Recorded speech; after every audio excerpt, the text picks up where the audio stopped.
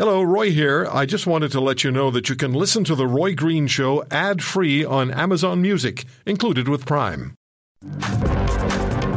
The definition of regressive, it means that it has a proportionally bigger impact on lower income households, and that's exactly what the clean fuel regulations will do. The Parliamentary Budget Officer, Yves Giroux, on this program a couple of weeks ago, talking about the clean fuel regulations that came into effect, which will be driving your gasoline prices, further and further upward. And then the Bank of Canada shows up with an interest rate hike to 5%, which is the highest in 22 years. So you got to think about this. The impact that it has on Canadians, well, has an impact on banks. It has an impact on the economy. It has an impact on everyday good Canadian folks. So I was reading a tweet from Shane Wenzel, who is a home builder in Calgary. And Mr. Wenzel tweeted this: I asked our sales manager why 10 of our customers didn't occupy their new homes last month. Her response is captured below. And here's what he added to the tweet from the office manager. One thing I can assure you is every one of these homeowners tried to move mountains to close. They did not walk away lightly. The issue is when they were approved for their mortgage in early 2022 at 2 to 2.5% interest, they did not anticipate rates rising more than double their original rate. So they had to walk away. How many Canadians are struggling and suffering because of this 5% Bank of Canada interest rate and what it does to your other interest rates and what it does to your life and your ability to pay bills when you add it to inflation? Many questions to be asked, and there's more going on with the Office of the Superintendent of Financial Institutions considering procedural and regulatory changes to help financial institutions under mortgage lending stress because a rising interest rate has made it increasingly difficult for homeowners to make their mortgage payments, blah, blah, blah, blah, blah. Except it's not blah, blah, blah, blah, blah. It's very serious business, and it affects every one of us. So we go to the one man we trust on the economy. Well, we trust a number of people, but I'd be lying if I didn't say we had Professor Eric Ham at the top, macroeconomics professor at Toronto Metropolitan University. Now I've got him pissed off some people. Eric, thank you so much for taking the time. Where do we begin this? Why don't we get your reaction to the 5% interest rate? Hi, Roy. Please continue to praise me there. The answer is you use the word anticipate. And I think that this is really at the heart of this issue, which is I think that many people, anyway, just when rates were at 0.25%, when the prime was at 0.25, that's almost free money. I think a lot of people did anticipate that it couldn't stay there forever. And if you look historically, that was true. And just almost heuristically, or, when you look out your window, you say to yourself, can interest rates be almost zero forever? Well, no, they couldn't be. So I think there was an anticipation that they would go up, but nobody, no Canadian working outside the Bank of Canada could have predicted that it would go from 0.25, 10 straight increases to 5%. This could never have been predicted. The speed, the magnitude could just have never have been predicted, Roy. And we've talked about this before, and we can delve into both of these issues if you want, because I think we are getting very close to doomsday. And I rarely say that. I like to think of myself as glass half full, but we are getting to the margin. You talk about 10 or so people that have walked away from their houses. I think that as this inflationary spiral now is getting closer and closer to absolutely taking the bottom out of the housing market and the bottom out of the labor market, to quote one money trader that I spoke to this week, he predicted blood in the streets. And I said to him, don't you think that might be a little bit excessive? And he said, no, for two reasons. Because if you think it's going to hit the domestic residential market, I'm seeing what it's doing now to businesses and the business vacancies and businesses that have to walk away from their warehouses. So, Roy, you add this up and it's coming fast. Yeah, when I talked about Mr. Wenzel's tweet, that's last month. He's a home builder. 10 of his customers walked away before we got to 5%. Before we got to 5%. We're at 5% now. So blood in the streets and doomsday from Eric Cam. I don't expect to hear that. Please continue. What do you, I don't know if you're predicting or you're warning or you're concerned or all of the above. I'm all of the above. I mean, how can you not be? I look at I'm scared. Honestly, Eric, I'm scared. Yeah, I am scared too. I'm scared for this country. I'm scared for homeowners. I'm scared for, as I've made a little bit of a joke, people who consider this luxury of keeping a roof over their children's head and clothes on them and food in them, because it's just getting to be demonstratively awful. And, out of the closet, Roy, I take a very small prescription every day for obsessive compulsive disorder. And I would like to give the Bank of Canada a small prescription for obsessive compulsive disorder. I understand that they want to get the inflation rate down to 2%. But what on earth is the hurry to do it on the backs of anybody who has a job or eats or owns a home or rents a home? I don't understand. And my favorite statistic of the day that I've said before on your show, but I'll say it again because I think it's becoming even more and more important. Well, two statistics. Number one, not that I advocate to have $1 million mortgage, but if you have a $1 million mortgage, which is not out of reach in this country right now, a $1 million mortgage, those biweekly payments, Roy, have now doubled. They've doubled. So what you used to pay every other week, now you're paying per week. And then you say, but a lot of these people have already renegotiated and have brought into their expectations function those increases. No. 4 out of 5 mortgages in this country have not renegotiated since the rates started to go up. So I don't know what I can do. I don't know if I can come on your show, and I will never lie to the people that listen to the Chorus Radio Network and say things are going to be okay. They're going to be okay if you're wealthy. They're going to be okay if you keep your job and you keep your spending to a bare minimum in many cases, Roy. But people, remember the 80s? Remember 1991? Oh, yeah. Of course you do.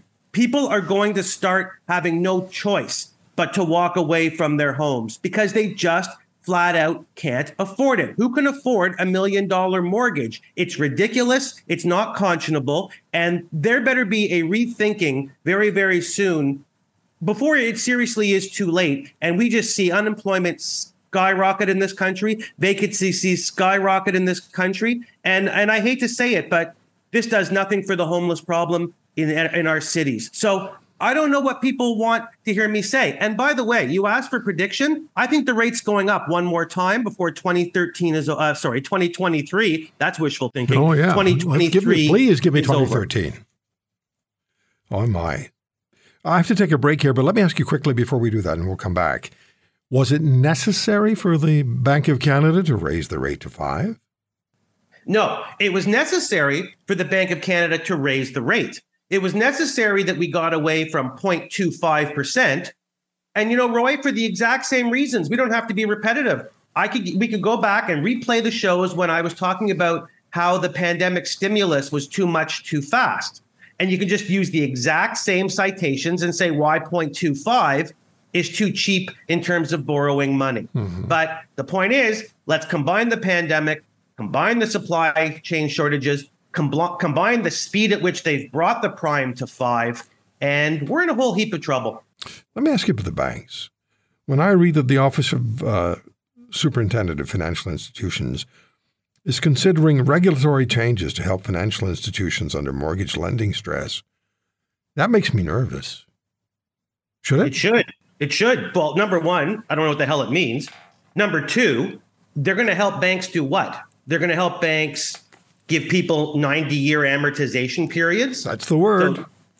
So they can have 3 lifetimes to pay off their mortgage. I mean, then you're going to get into what they did in the United States with the subprime crisis, where people that truly can't afford a home think they can afford a home and that they'll inevitably lose. I mean, this is the problem, right? And, you keep saying, as you should, 5%. But, 5%, that's the interest rate that CIBC borrows from the Bank of Canada. The mortgage rate is creeping up to 8, 9. I've even seen 10.25% at one institution this week. So we shouldn't get fooled. We keep seeing this number 5, but it's not 5.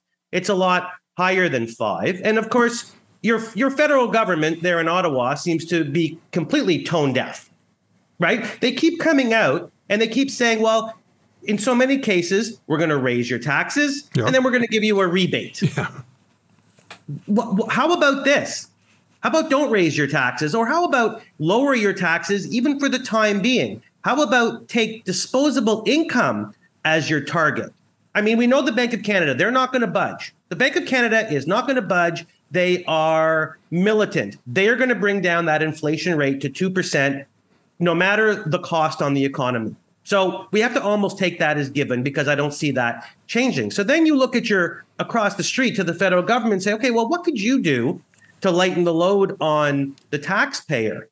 And I can't believe that their answer to that is carbon taxes and things like that. So I don't quite understand why both of these arms of government that are supposed to be working together are only working together to take money out of people's pockets. So I'm kind of confounded, Roy, and I'm just kind of scared because, like I say, I'd rather go a little over the top on the nervous than a little over the top and say, this too shall work itself out. Because again, I'm 55 years old, but I do remember my parents across the street neighbors walking away from their home when interest rates hit 21%. Do I think they're going to hit 21%? No. But now, do I think they're going to hit double digits? They will absolutely hit double digits. And just think about that when it wasn't that long ago, about 18 months ago, that you could still get a 2% mortgage for 5 years, Roy. You say they're going to double digits. How quickly? Oh, I think very quickly, because I think there's going to be another rate hike in September, October. And that'll absolutely push some of the mortgage rates up into the double digits, depending on what you're looking at. I've been keeping an eye closely on bank rates and what they're doing with mortgages. And, they're up there now, right? They're creeping up 7-8%, some banks even 9%, depending on how short-term or long-term you want to go, fixed versus variable. And I'll tell you, and anybody out there who has a variable rate mortgage doesn't need to hear me say, but I feel you and I feel your pain because, again, the economy should, on some level, be somewhat predictable. We always say that we want things like inflation to be low and predictable and unemployment to be low and predictable. Well, it was almost fooling the population to leave 0.25 there for such a long period of time and then decide to raise it, but not decide to raise it at some conscionable speed, but at, speeds that are only rivaled on the Indianapolis 500 or the Daytona 500 speedways, right? And you can't prepare for that. You can't prepare to have your mortgage double. No one can prepare for that because no one's disposable income doubles. And so I guess I'm just sitting here today. Yes, a privileged Canadian. I'm a tenured professor. No one's going to have a tag day for me, and nor should you. But as you know, I don't care about me. I don't care about other professionals who are looking at this going, well, I can buy bonds now at the bank at higher rates of interest. Sure. That's an easy answer. It's not hard when you're wealthy.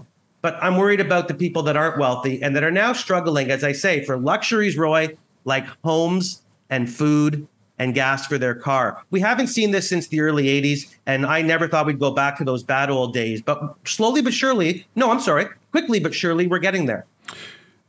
So what's going to happen to our neighbor to the south, because everything that happens to them bounces up here as well? Are they going to hit, the perfect storm?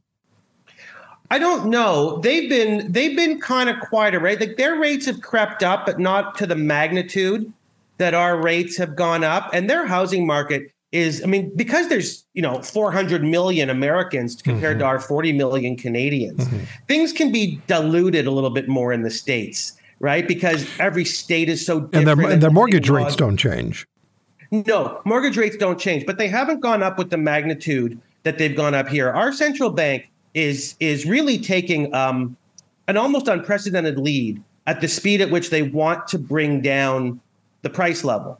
And I say, I'm out of the closet. They had to bring down the price level. We couldn't let inflation stay at the 9% it was at. But again, I don't think a gradual decrease in that number, Roy, would have been so bad. I think that taking away every available extra dollar out of people's pockets isn't the way to do it. Is there a way, in about 45 seconds, can you tell me, is there a way to preclude what you fear is going to happen?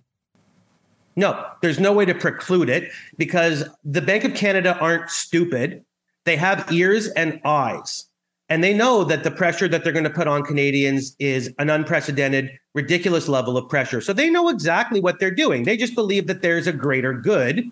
And I disagree. And frankly, I think a lot of private sector and public sector economists disagree. So all I can do is give people the only advice that makes any sense at all. Keep your hand tight on your wallet. Keep discretionary spending very low.